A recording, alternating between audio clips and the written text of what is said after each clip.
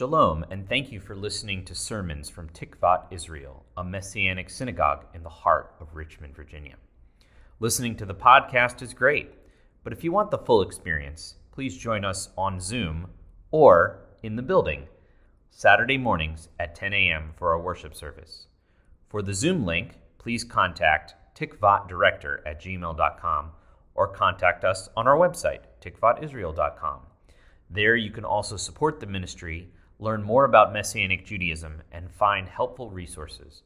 May Hashem bless you through the hearing of His word. Let me begin my comments by saying these things about someone who teased up the topic and I don't think was a believer. Hope I'm wrong. Before I do all of that, would you pray with me, please? Lord Jesus, Yeshua, I thank you so much for this opportunity to be in this very special place with this very special people, a seed of people, I believe, that will grow and enrich this community in years to come. I thank you for what you've done in this synagogue already and for what you will do through its people in the years ahead. I pray you would bless this time and this message, Lord. Let it be yours for us today and us for you in the tomorrows of our lives. And we thank you for that and pray it in Jesus' name. Amen. So today I want to address a topic that all too often is taken too lightly, in my opinion, by the Church of Jesus Christ, Yeshua.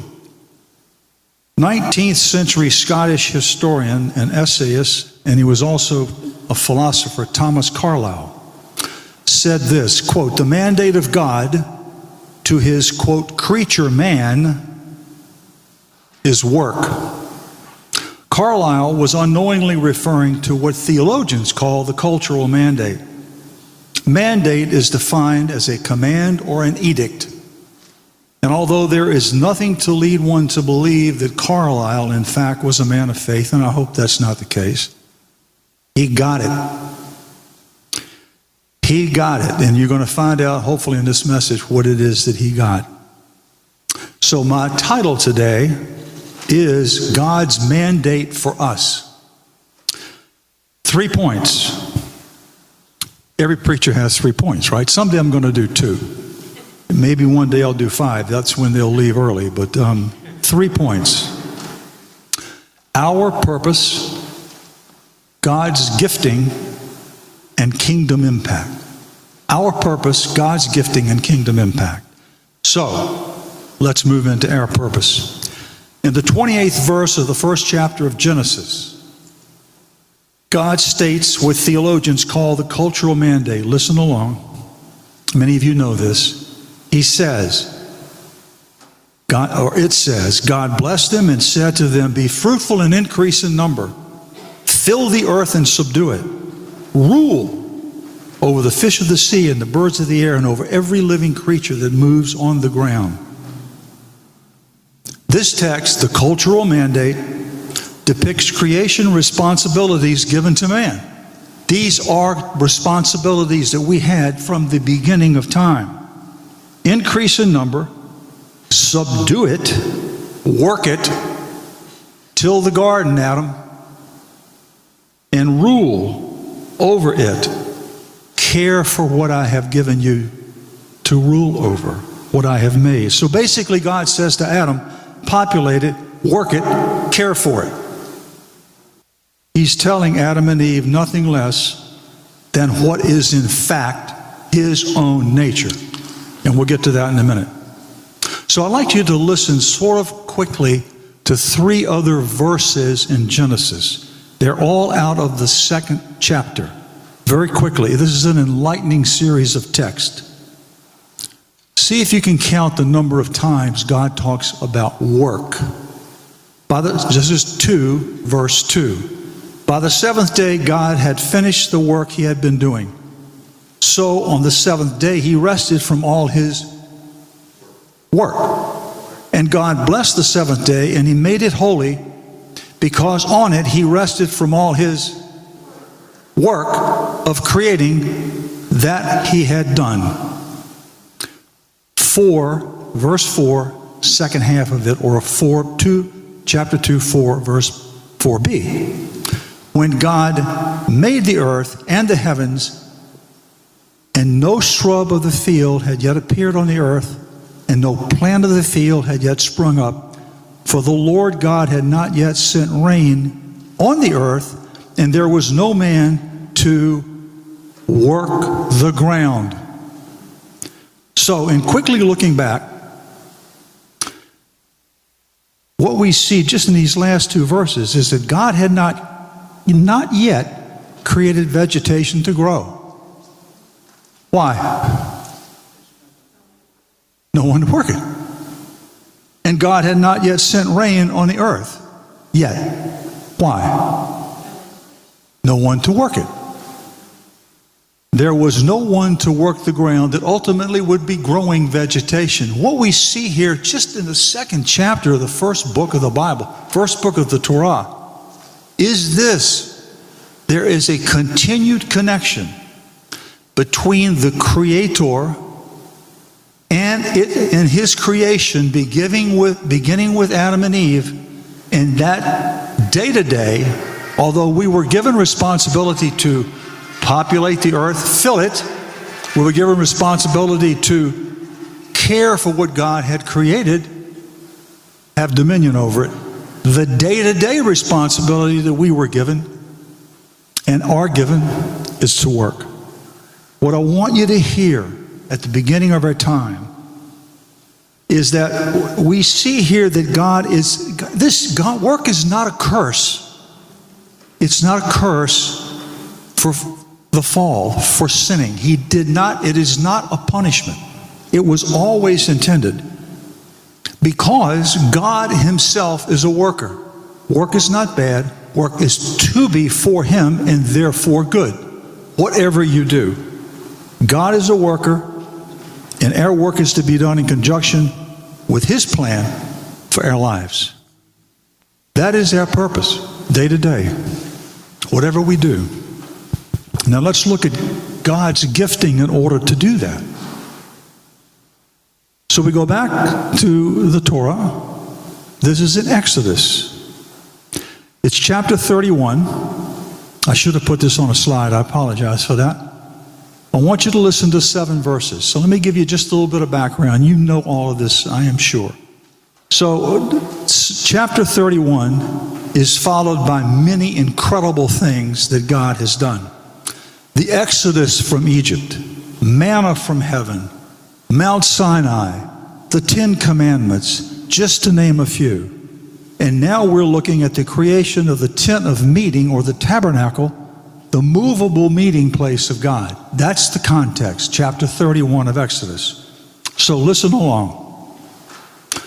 Then the Lord said to Moses, "See, I have chosen Bezalel, son of Uri, the son of Hur, of the tribe of Judah, and I have filled him with the Spirit of God, with skill, ability, and knowledge, and all kinds of crafts, to make artistic designs for work in gold and silver and bronze, to cut and set stones, to work in wood, and to engage in all kinds of craftsmanship. Moreover, I've appointed Aholiab, the son of Ahisamach, of the tribe of Dan, to help him. Also, I have given skill to all the craftsmen to make everything I have commanded you: the tent of meeting, the ark of the testimony with the atonement cover on it, and all the other furnishings of the tent." That's a lot of stuff. Several points, I think, that are really interesting here. The first is that notice that God chose Bezalel. It says right in verse 1, God chose Bezalel, and He's telling Moses that. Now, many of you have heard of the Septuagint. I'm sure some of you have not. It is the Greek Old Testament. Obviously, the Old Testament was written in Hebrew, but there was a time in history where Greek-speaking people translated the Old Testament so they would be able to read.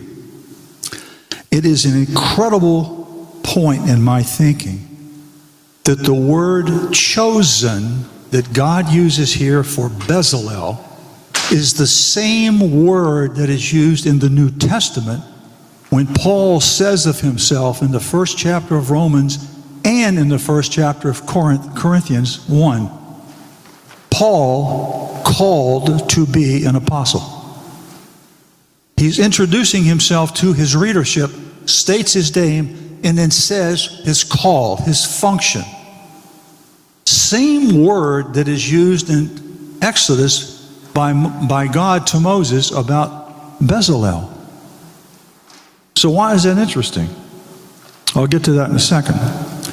It's also interesting to me that God filled him with the Spirit. Did you hear that when I read it? I think this is the first time in Scripture that that phrase is used. So why is that important? Well, I'm going to share that with you in just a second. It said that God had given him, Bezalel, skill, ability, and knowledge to do what he's asking him to do for the tabernacle. God had prepared him for that. He had made him with the ability to work with his hands. And who was Bezalel? Anybody know? Did you hear in the text? What was his role in life? What? Yes. Good. Here's what he wasn't. He was not a priest. Please hear that. He was not a priest. He was not a rabbi. He wasn't a prophet. Nor was he a minister, if you want to use that word. This guy is a regular guy. He works with his hands. And the same words that are used in the New Testament, and the word in the New Testament Greek is kletos, and that occurs 10 times in the New Testament. And the word means called. Only 2 times in the New Testament, Romans 1, 1 Corinthians 1, is it used in the context of a function where Paul says, Paul, referring to himself, called to be an apostle. 80% of the time, the other 8 times that word is used, same word translated for Bezalel in Exodus. Every time that 80% of the time that word is used in the New Testament is referring to called to Yeshua, called to be saints, called to be followers. So what does that mean? That means that every one of us who work and know Christ have a calling and a ministry, and we'll get into that more in a moment. Bezalel was a regular guy, and that's the point here. God begins one of the most memorable and impacting times in the history of the Israelites. They're getting ready, preparing to go into the promised land. He does so by calling please hear this, regular people to do ordinary things for his purposes and glory. Like Bezalel, God made us all in his image. Psalm 139 tells us that God, he formed us in our mother's womb. He knows all of our days. He saw our unformed body. He made us who we are with the gifts and talents that he desired for you and for me. Why? Why would he not use us as he used Bezalel for his purposes and glory in this day and age? Why would he not? He would. He would. Why? Because each one of you will come to synagogue, a couple times a week maybe? Which is important. But you go to work 5 days a week, 7 days a week if you're a stay-home mom. 60% of the waking hours that we have in this culture are spent on the job. 4 hours a week maybe are spent in church. For the most part, people who need Yeshua are not going to be here. Some will. But every one of them will be at work. I'll get back to that in a moment. I want to now, so we're talking about God's gifting. If you look at Psalm 139 and you look at the words used in Exodus and you look at the flow of Genesis, what you see is God using and talking to regular people for kingdom purposes. Our purpose, God's gifting. They go together to make us who He wants us to be now for the benefit of the kingdom. And whenever the kingdom benefits, the community that it lives in should as well. So, kingdom impact. Let's talk about that for just a second. I want us to look at a New Testament text. I want us to look at Paul's letter to Titus. How many of you have read Titus in the last week? A couple of people have. That's amazing. I asked someone to read it recently. I wasn't thinking. I called on somebody. They couldn't find it. I'm sure they can't find it. It's like 3 chapters, right? I should have asked them to find Philemon. That's only 1 page. But, I mean, how often do you read Titus? No one reads it regularly. It's rich. Hear me, please. Background information. It's one of the 3 pastoral epistles, 1st and 2nd Timothy and Titus. What that means is these three, you got it, hang on just a second. Turn it off for just a second. I want it to come up, there you go, thank you. Not the whole thing, just the text. So, Titus, one of 3 letters that are written to pastors down through the ages. These 3 books talk about what it means to be a church leader, an elder, a deacon, how behavioral traits should be a part of this individual's life, what it should look like, what they should look like, etc., etc. So Titus, he's a missionary. He's on Crete. He's one of Paul's mentees. Crete's a hard place. You ever heard the phrase, he's like a Cretan? That's why. That's where it comes from. It even refers to itself that way in the book. It's a hard place. Titus is a missionary there. People were difficult. They were self-focused. And in the Roman Empire, last part of the background, in the Roman Empire, at any one given time, scholars will tell you that about 50% of the population was in some form of servitude. The reason I tell you that is this. What you're about to hear is not Paul's view on slavery. You want to know that? Read Philemon or 1 Timothy 1, verse 10. So let's look at the text, Titus 2, 9 and 10. If you put that up, please. So this is the text. We have another slide in a minute that's going to break it down. But basically it says, Paul is telling Titus to tell the slaves in the church how to work. Because what happens here on Crete, there aren't many churches on Crete. So you've got slaves and slave owners, if you will, workers, business owners. Same church. So he says, Titus, let's get this right. Teach slaves to be subject to their masters in everything. Try to please them, not talk back to them, not to steal from them, but to show they can be fully trusted so that in every way they'll make the teaching about God our Savior attractive. So, what he's saying is how you go about work. If you want to know what he said later to the first century church through the book of Colossians about masters or slave owners, look at the 4th chapter.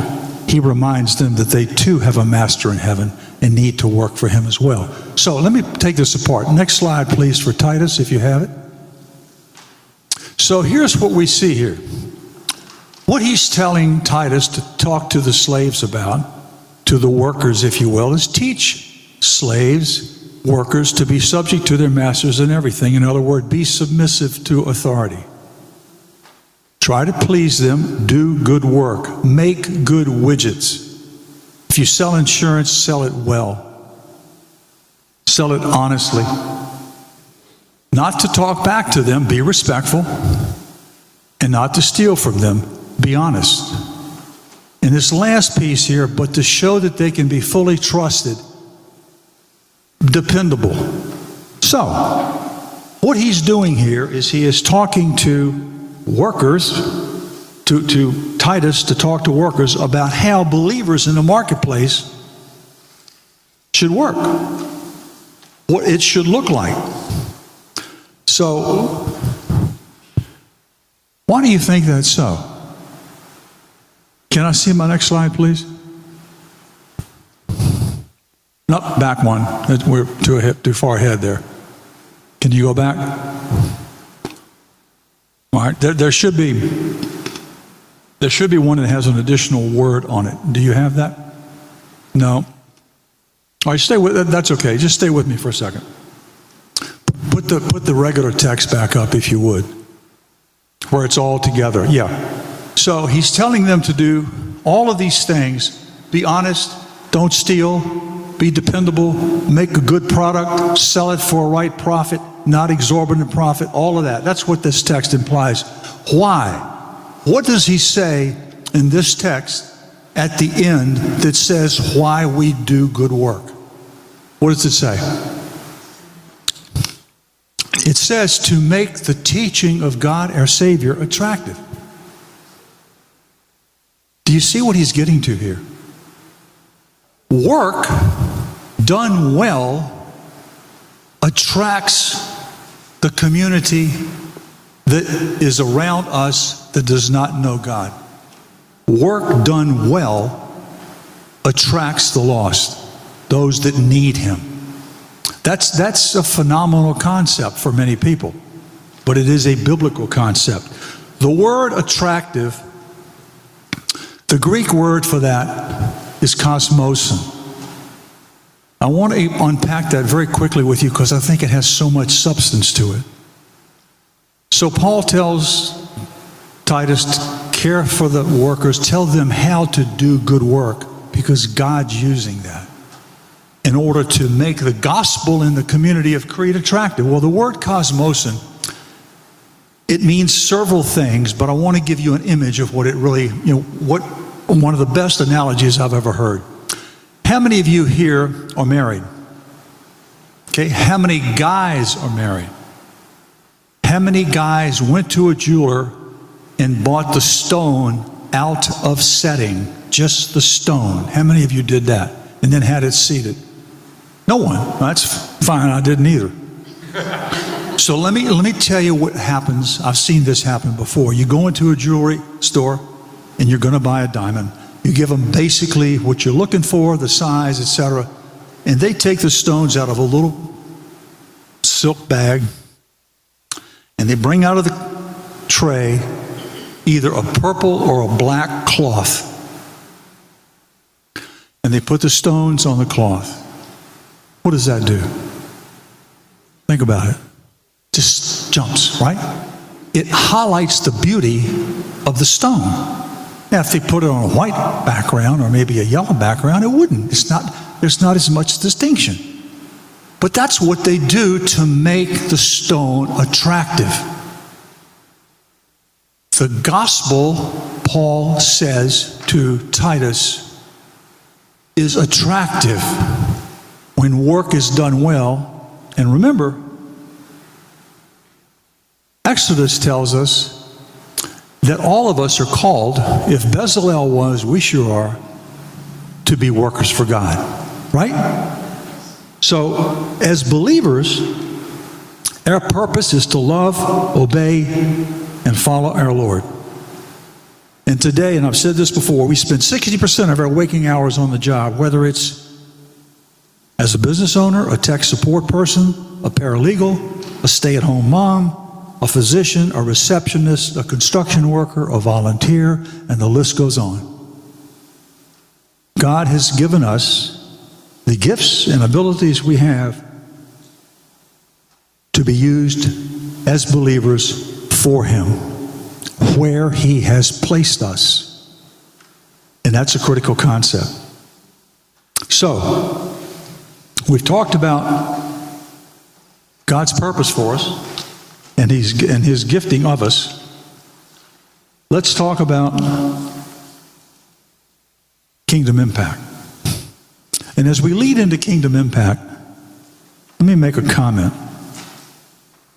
about what you've just heard. Whatever our ministry, whatever God has made us and gifted us to do, it's for Him. It is His work. And therefore, He takes us and uses us in that context for His purposes and glory. Why would He not? So, kingdom impact. What I'm going to take you to now is a text, although you got a quick glimpse of it, you probably would never think of in being used in a context of work, or maybe even anything pragmatic in this day and era. But it is. So, Revelation 21 is what we're going to end with and what we're going to go to. And stay with me as you look at that. Let me give you just a little bit of background. So John is exiled on the Isle of Patmos. Gospel writer, Apostle John. They have set him off to the side for his faith. There was a choice. We're either going to execute him or put him in solitary confinement for the rest of his life. And it is here on Patmos, which is right off of Turkey, that he writes the Revelation. What you are about to see is a godly man straining to describe an indescribable scene he is seeing in a vision. So, John writes, chapter 21, Then I saw a new heaven and a new earth. For the first heaven and the first earth had passed away. There was no longer any sea. I saw the holy city, the new Jerusalem, coming down out of heaven from God, prepared as a bride beautifully dressed for her husband. This is an incredible sight. This is where we will spend eternity. The new heaven and the new earth, the new Jerusalem. How in the world, how do you write that? I don't know what languages you may speak, but what language has verbiage eloquent and striking enough to describe that? Well, you just read it. The metaphor that John uses is a bride beautifully dressed for her husband. In the first century, this was an image that was memorable to all and about as beautiful as one could convey in their language. What do you think beautifully dressed translates in the Greek? Next slide, please. Not there? Okay, I'll tell you. Beautifully dressed is cosmosin. Same word. It is the same word in the Old Testament that was translated in the Septuagint, explaining what the Old Testament said to Greek-speaking people. Bezalel was chosen by God. That was the word call. Here, cosmosin, that call was used in Exodus. Cosmosin was used in Titus, and it was used here to describe work that translates amazingly well to people who don't know God when it's done well. But here, beautifully dressed, cosmosin, remember the diamonds coming off the felt? Work done well, same word, attracts the lost. Here, it's the best thing that John can think of to describe what he's seeing. Titus, in using this word, is using the same word to describe how attractive well done work is by believers to the community in which they live. So Paul translated cosmosin, winsome and stunning. John translated beautifully dressed, cosmosin, perhaps is awe-inspiring. What I want you to hear today, kingdom impact. God's purpose for us is to know and understand that He has gifted us to do what we do, and therefore we do it for Him, for His glory. That is His purpose, is to do work well, and He has enabled us by the abilities, the traits, the insights, the attributes the knowledge that He's planted within each of us to do what He's called us to do well. As believers, you are where He wants you to be for Him until He moves you somewhere else, because you're always working for Him. And the kingdom impact is that when we do work well, because He made us to work because He is a worker. Work, it shouldn't take us by surprise. When we do it well, as for Him, that is what, as much as anything else and more than most things, attracts the world to begin to see something different in who we are. 60% of our waking hours are spent on the job, whatever it may be. For others, it may be more than that. Why would God not use those hours in a world that is as broken, is as divided, it is as contentious, with as much vitriol as we see day to day to day? Why would He not use that time to sow seeds of love, peace, joy, care, in the context of working for people that may be your clients, that may be your colleagues, that may be your bosses, that may be your subordinates, whatever you want to say? Why would He not use that? I will say this. We're out 20 centuries or so. The Great Commission has not yet been fulfilled, right? And I think part of it is because we have allowed people like myself and David and others to do it all. We haven't had the understanding that those 12 disciples were just as called, obviously, as David and Buddy are. More so. Not a one of them went to seminary. Not a one of them had an REV or a rabbi before their name. And they turned the world upside down. I want to encourage you to think about the fact that God has prepared you to be a part of turning the world upside down through your work.